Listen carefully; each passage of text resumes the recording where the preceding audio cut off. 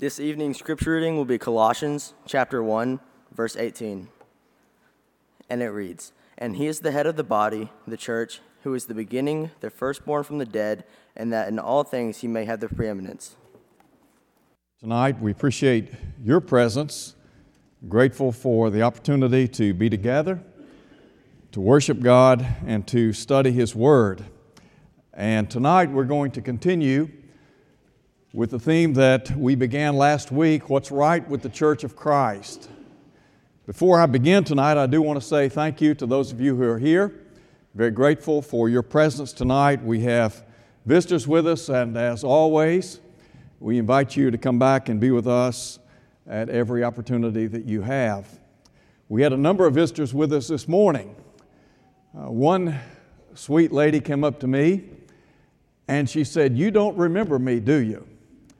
And I didn't. And she said, "You sure have gotten older."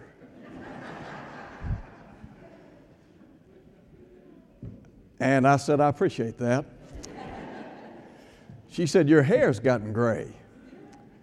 And so sometimes folks really know how to make your day.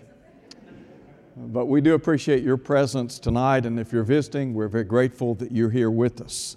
We are talking tonight about what's right with the Church of Christ. I hope that the lessons thus far have been helpful. I would hope and pray that you'll go home and study, reflect upon what we've said. As always, investigate. Make sure that what you hear is found in the Bible. And tonight, no exception. We want to make sure that whatever we hear, whatever we talk about tonight, is found in God's Word. And we're going to be talking again tonight about some things that help us to understand what the Bible has to say about the church. I have said repeatedly thus far that there are two sides to the church. There is the divine side, the perfect side, and there is the human side, the imperfect side. Those of us who are a part of the body of Christ, we are that imperfect side of the church. And so we understand that we are not perfect, that we are not flawless, but as the Bible says, we strive to the best of our ability to walk in the light. We try to walk in harmony with the Word of God. We have talked about the Church of Christ is right in origination. The Lord Jesus Christ is the one who built the church. He is the one who bought the church. It belongs to Him. We have said that the Church of Christ is right in her authorization. We look to the Bible. We appeal to Scripture for whatever we do. The song that we sang just a moment ago, whatever we do in word or deed, we want to make sure that we do it in the name or by the authority of the Lord. And then we've talked about the Church of Christ is right in salvation. And the Bible tells us that salvation is in Christ. It is not only in Christ, but it is in the Church of Christ, that is, the divine body that belongs to the Lord. This morning, we spent our time talking about the Church of Christ is right in identification. Collectively, there are a number of terms that are used to describe the body of Christ. Individually, there are terms that are used to define those of us who, again, belong to the body of Christ. Tonight, I want to begin by talking about the Church of Christ is right in expectation. There is an expectation level placed upon those of us who obey the gospel. As we noted today, when we become a child of God, we are delivered out of the power of darkness and translated into the kingdom of God's dear Son. There is the new birth, and Jesus talked about the new birth in John chapter 3 and verses 3 and 5. Jesus said, "Except a man be born again, he cannot see the kingdom of God. Except a man be born of water and the Spirit, he cannot enter the kingdom of God." In John 3 verse 7, Jesus said, "Marvel not that I say to you, you must be born again." The new birth provides us with a new beginning. That new beginning is marked by a putting away of our old past, and then we seek to the best of our ability to live a new life in Christ Jesus. Paul, in writing to the saints in Rome, asked the question, what fruit have you in those things of which you're now ashamed? The end of those things is death. But now you have your fruit unto holiness, and the end, everlasting life. We have to understand that as God's people, God desires the church to be fruitful. That is, we are to bear fruit unto God. We are to live in such a way so that our lives bring honor and glory to God the Father. Let me call attention to a passage in the book of Ephesians. Look with me, if you would, at Ephesians chapter 3 in verse 21. In Ephesians 3 verse 21, we're talking about being fruitful in the church. Paul said, "To Him be glory in the church, by Jesus Christ throughout all ages, world without end."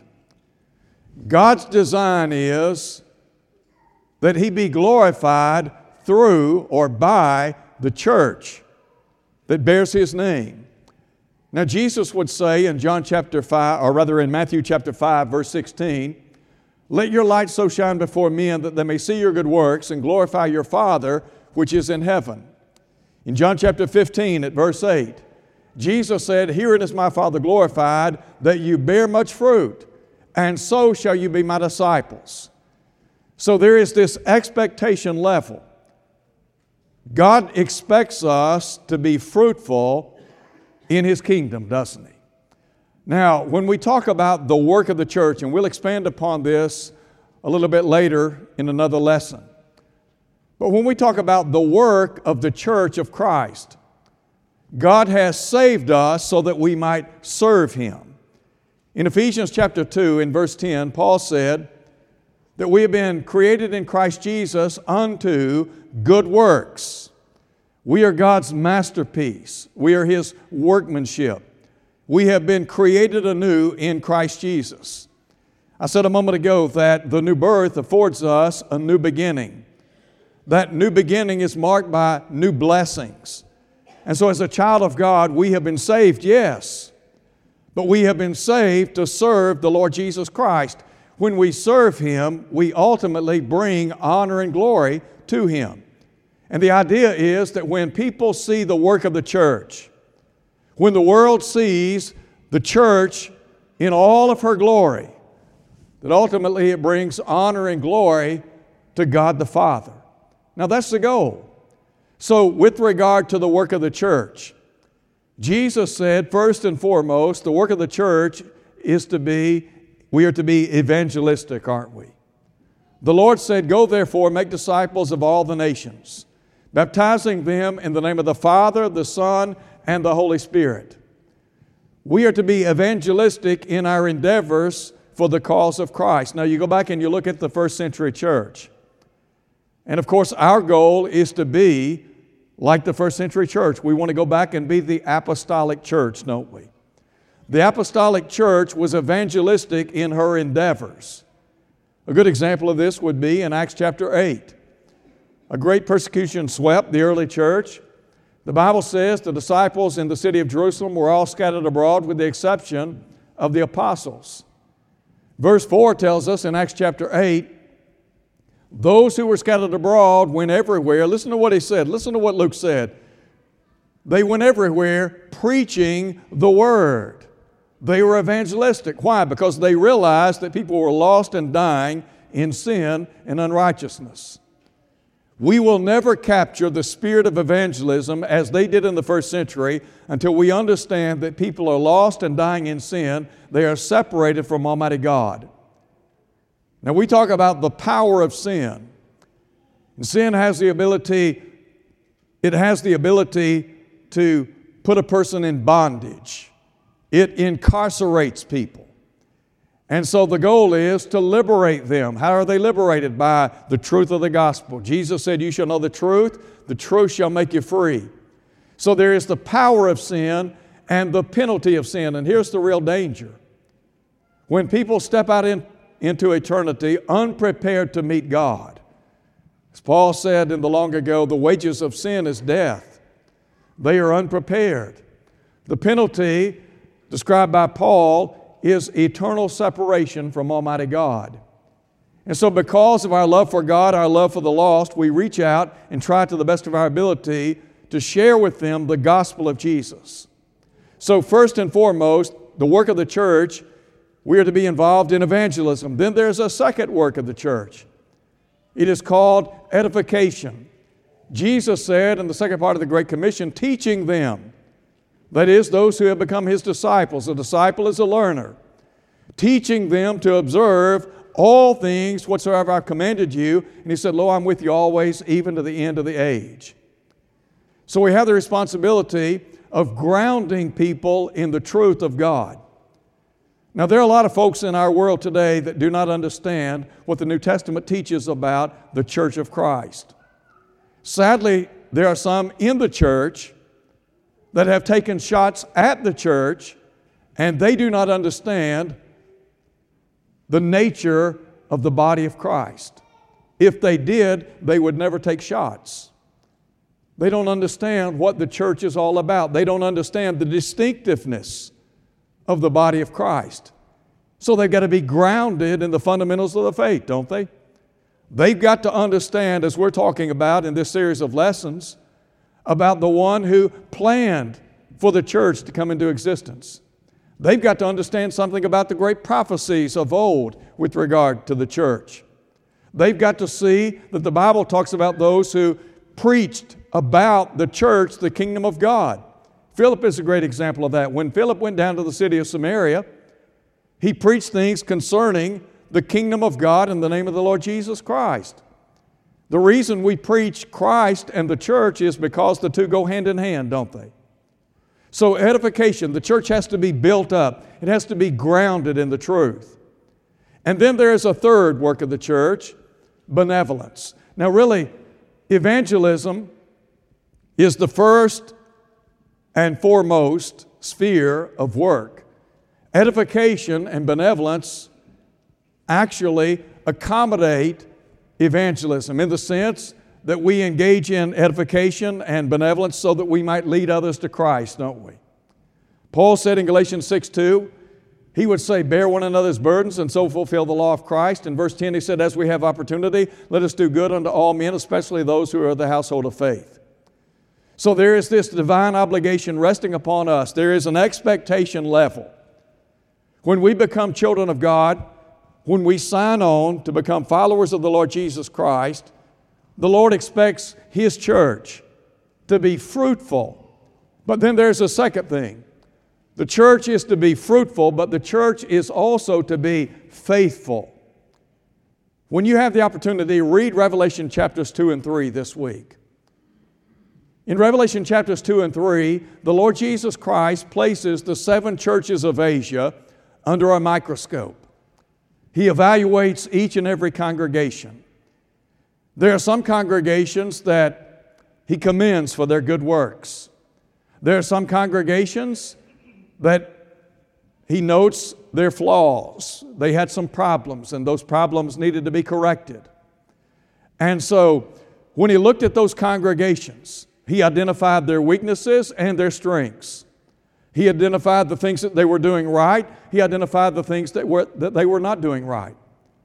5 of those congregations were in danger of having their candlestick put out.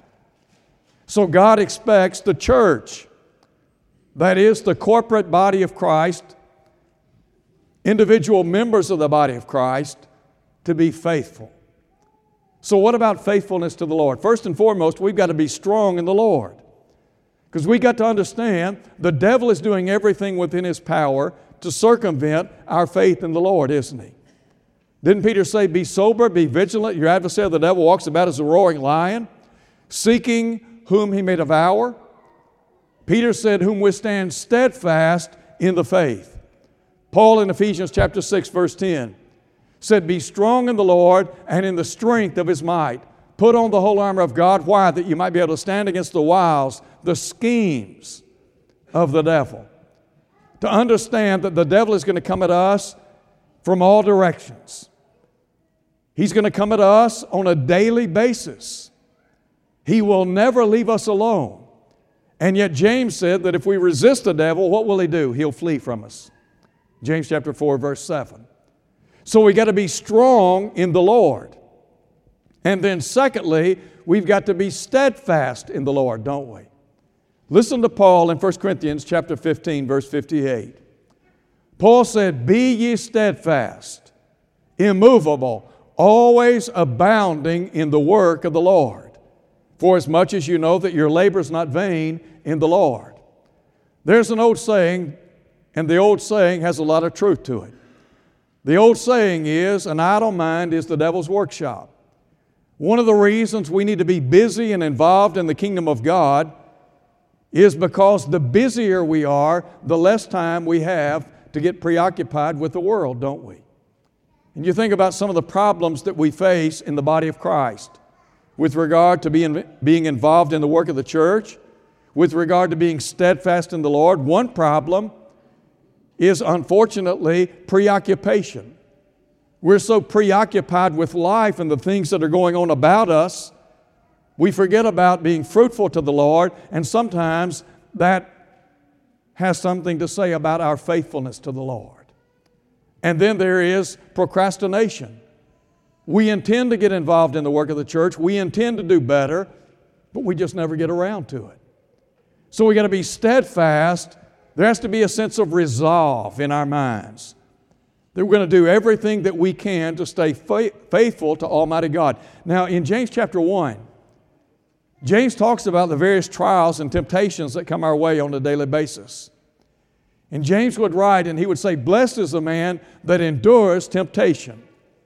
For when he has been tried, he shall receive the crown of life which the Lord has promised to them that love Him." So faithfulness to God has its rewards, doesn't it? Do you remember the words of the Hebrew writer in Hebrews chapter 6? He said, "God is not unrighteous to forget your work and labor of love." As we labor in the Lord, as we go about doing His service in His kingdom, we do so in anticipation of hearing Him say one day, "Well done, good and faithful servant." Now, there's a second thing I want to talk about tonight in our study. We talk about the Church of Christ is right in expectation. The Church of Christ is right in organization. Now, when we look at the religious world around us, obviously there are a lot of differences, aren't there? Some of the differences that are in the religious world, some are not so prevalent, some are. When we look at the organizational structure of the Lord's church, does God give us a pattern for the organization of the church that we read about in Scripture? He does, doesn't He? Now you remember in 1 Timothy chapter 3, verse 15, Paul said, "But if I tarry long," he said, "But if I tarry long, I write these things so that you might know how to behave yourself in the house of God, which is the church of the living God, the pillar and ground of the truth." So we have God's Word that is a pattern. And Paul would say to Timothy in 2 Timothy chapter 1, in about verse 13, "Hold fast the form of the pattern of sound words, which you've heard of me in faith and love which are in Christ Jesus." So what about the organizational structure of the church? Well, first of all, think about the church universally. We're talking now about the church in her aggregate sense. The church universally is comprised of how many bodies? One body, right? Didn't Paul say in Ephesians chapter 4, verse 4, "There is one body and one Spirit, even as you're called, and one hope of your calling"? So when we talk about the church, there is one body, universally speaking. There is also one head spoken of in Scripture. The passage that Jordan read a moment ago, He is the head of the body of the church, Colossians 1:18, which is the beginning, the firstborn from the dead, that in all things He might have the preeminence. I said last week in our study, the word beginning there means active source, active cause, the source from which something begins. What Paul is saying is the church is not the product of man, but rather it is the product of Almighty God. The Lord Jesus Christ is the one who built it. He bought it. It belongs to Him, as I have said repeatedly. So with regard to the church universally, there is one body and there is one head. Now, when you look around the religious landscape today, it is evident that there are some who would say that there is one body, but they also espouse the idea that there are two heads, not one head, but two heads. They say we have a head in heaven, but there is a head on earth. The head of the church on earth has certain powers, doesn't he? They're saying that he has the right to enforce legislation with regard to the body of Christ. So I want to ask you today, is that true or false? Is it biblical or is it unbiblical? Turn, if you would, to 1 Timothy chapter 6, verse 15. Listen to what Paul said in 1 Timothy chapter 6, verse 15. Paul said, speaking of Jesus, that He is the blessed and only, and I would stress that word only. He is the blessed and only potentate. The word potentate means sovereign. The Lord Jesus is the sovereign one who rules over the church.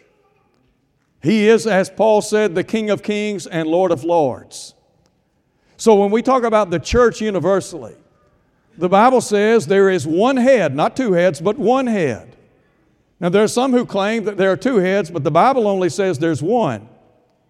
So if the Bible says there's one, but man says there's two, who are we going to believe? What are we going to follow? What will we bow to? Will we bow to what mankind teaches? Will we bow to what other religions have to say? Or shall we bow in submission to the authoritative words of Jesus Christ? Now, what was it Jesus said? All authority, all power has been given unto me in heaven and on earth. And what was it God the Father said in Matthew chapter 17, verse 5? This is my beloved Son, in whom I'm well pleased. Hear Him. God wants us to hear whom? His Son. All right? When we talk about the church and the legislation that governs the church, is that legislation, is it subject to alteration? It is not.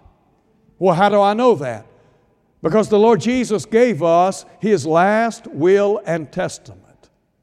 It's called the law of Christ, Galatians 6:2. It is identified as the perfect law of liberty in James chapter 1, verse 25. It is the law of liberty that James speaks of in James chapter 2, verse 12. The law of Christ is what governs the church. Paul said that he had written these things so that they, that is, members of the body of Christ, might know how to behave themselves in the church of God. Bear in mind, Paul wrote in 1 Corinthians chapter 14, verse 37, that the things that he wrote were the commandments of the Lord. The Lord Jesus Christ exercises control or sovereignty over the church today by what means? By His inspired Word. I don't have to have anybody to interpret Scripture for me. I don't have to have anybody to hand down divine legislation for how the church ought to operate, because God did that 2,000 years ago. God's Word is unchanging, is it not? Didn't the psalmist say, forever, O Lord, your word is settled in heaven? Didn't Jesus say, all authority, all power has been given unto me in heaven and on earth? We talk about the importance of a will. I talked to somebody just the other day about a will.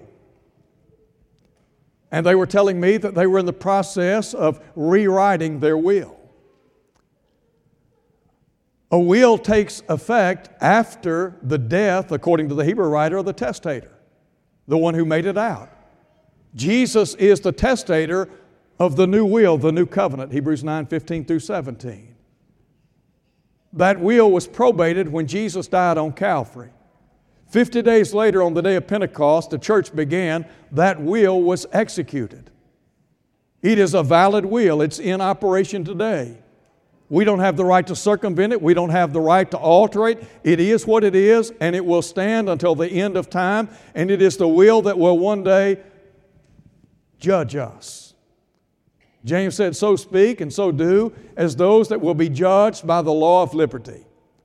So with regard to the church, first to understand the church universally, one head and one body. Now the Bible tells us plainly that the one head is Jesus Christ. I read just a moment ago, Colossians 1:18, He's the head of the body of the church. In Ephesians 1:22 and 23, Paul said He put all things in subjection under His feet, made Him to be head over all things to the church, listen to Him, which is His body, the fullness of Him who fills all in all. The church is the body of Christ. The church has one head. There's one body, there is one head. Anybody ought to be able to see that. Now again, we're talking about the Bible. So when we talk about the church of Christ, what's right with the church of Christ? Well, from an organizational standpoint, when we talk about adhering to what the Bible says, we're in line with what the Scripture says, aren't we? Can you tell the difference between a crooked line and a straight line? If I were to draw a straight line before you tonight, you would understand the difference in a straight line and a crooked line, couldn't you? So when we take the Word of God and place it beside what people are saying in the religious world, the doctrines and commandments of men, if what is said doesn't harmonize with what this book says, it's a crooked line, isn't it? This is a straight line. It's always right. It'll always be right. The Bible is always right. Look, I might be wrong, you might be wrong, the world might be wrong, but the Bible is always right. So we need to remember that. The Church of Christ, organizationally speaking, universally speaking, one head, one body. Now, there's a second thing. When we read in the Scriptures, we can read about the Church of Christ regionally. In Galatians chapters 1 in Galatians chapter 1 in verses 1 and 2, Paul writes to the churches of Galatia. That was a geographical location wherein a number of congregations existed. In Revelation chapters 2 and 3, we read about the churches of Asia Minor. Again, regionally speaking, we're talking about a number of autonomous congregations of God's people. We might say the churches of DeSoto County, the churches of Christ in DeSoto County. We might say the churches of Christ in the Mid-South. We might say the churches of Christ in the state of Mississippi. So you get the idea. But again, there's just one church and just one body. Now, locally speaking, you can read of individual congregations. The church at Philippi, for example. Look at Philippians chapter 1 in verse 1. I want you to see something. Paul and Timothy, servants of Jesus Christ, to all the saints in Christ Jesus who were in Philippi.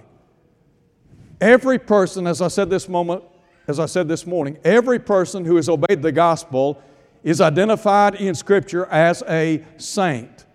We have been sanctified in Christ Jesus, set apart from the world, placed in the body of Christ. We are set apart for Him, unto Him, so that we might serve Him. To all the saints in Christ Jesus who were in Philippi, with the bishops and deacons. The bishops under consideration here are the overseers of a local congregation. Now again, we're talking about what's right with the Church of Christ. By way of organization in a local setting, you have individuals who meet the criterion set forth by Paul in 1 Timothy chapter 3, verses 1 through 7, Titus chapter 1, verse 5 and following. They are identified as elders, bishops, pastors. In the religious world, what you often see is a pastoral system. And by that I mean the preacher is typically identified as the pastor. He is the overseer of the church. But I want you to see something. Biblically speaking, there is no one-man pastoral system in the Lord's church. It does not exist. Well, how do I know that? Look at Acts chapter 14, verse 23. Acts 14, 23. The Bible says they ordained, listen to him, elders, plural, in every church. In Titus chapter 1, verse 5, Paul said he left Titus on the island of Crete. Crete was an island on the Mediterranean. He left him on that island for the purpose of setting in order things that were lacking and ordaining or appointing elders in every city or in every church. Now you need to hear this and you need to understand it. An elder has no authority on his own. There is no one-man pastoral system. Elders rule, plurally speaking. It is the eldership that has authority. Their authority extends in matters of expedience. They have no authority when it comes to doctrine. They don't have any liberty to change the law of Christ, to circumvent the law of Christ, to rewrite the law of Christ. And I want to talk about this a little bit more later. But to listen to some elders today, I would be left with the impression that they have the authority to rewrite Scripture, to introduce things that are not found in what I call the New Testament. I read just the other day about a congregation of some 2,000 people in a city other than where we're living. The elders said they began re-examining the issue regarding the woman's role in the church. Their conclusion was 2/3 of the eldership, they concluded that the women had a right to be involved in a more expanded role in the church. However, they said they could not function as preachers or elders. Well, my question is, why not? If they can wait on the Lord's table, if they can lead prayer, if they can read Scripture, they can certainly preach. Now look, elders may take it upon themselves to introduce new legislation into the church, but in so doing, they are not following the pattern set forth in Scripture. They are violating what the New Testament teaches. They are going beyond what the Bible says. And let me tell you right now, they're going to give an account to God for that. It's not their church. It's not my church. It's the Lord's church. If I were to go into your home and begin telling you that you need to move this piece of furniture over here, paint this wall over here, knock this wall down over here, and you know what, I think we'll make a driveway here, what would you say? Not here. You're not here. Well, why? Because it's not your house. Well, correct. So what gives people the right to think that they can come into God's house, the church of the living God, and change and alter and circumvent what He has said? They don't have that right. They have authority in matters of expediency. When they take it upon themselves to execute matters related to doctrine, they have violated the last will and testament of the Lord Jesus Christ. And we're talking about what's right with the church of Christ. Asked a moment ago, can you tell the difference between a crooked line and a straight line? When you line up a congregation that deviates from the pattern, you have to ask yourself, is this, quote unquote, the church of Christ, the church that belongs to Christ? Or is it a congregation that has now deviated from the Lord's church and no longer represents the body of Christ? And by the way, to some of these guys out here that are rewriting and changing the church, my plea to you, please take the sign down. Take the sign down. If you want to do something other than what the Bible teaches, how about calling yourselves something other than what the Bible says? Because you're not the church of Christ. You're not the Lord's church. The Lord's church does things the Lord's way, if that makes sense. So, from a local vantage point, We have men who function as elders, and then we have men who meet the criterion set forth in 1 Timothy chapter 3, 8 through 13. They serve as deacons. They are special servants. They are involved in areas pertaining to spiritual matters and physical matters. The work of elders is spiritual in nature. They have the responsibility of feeding the church, leading the church, guiding the church, protecting the church. They have the responsibility of overseeing the body of Christ. I said the other day in a class, I'll say it again. If I were an elder in the Lord's church, the passage that would keep me up at night is Hebrews 13:17. They're going to give an account of the souls that they oversee.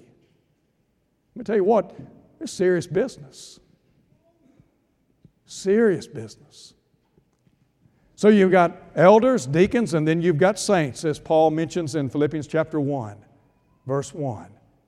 We're all saints. We're all members of the body of Christ. Now, Paul said in 1 Corinthians chapter 12, there are many members, but one body.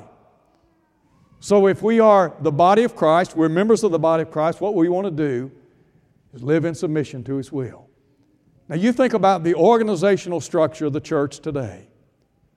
Now I want you to look at the world, look at the religious world at large. Most denominations have a one-man pastoral system.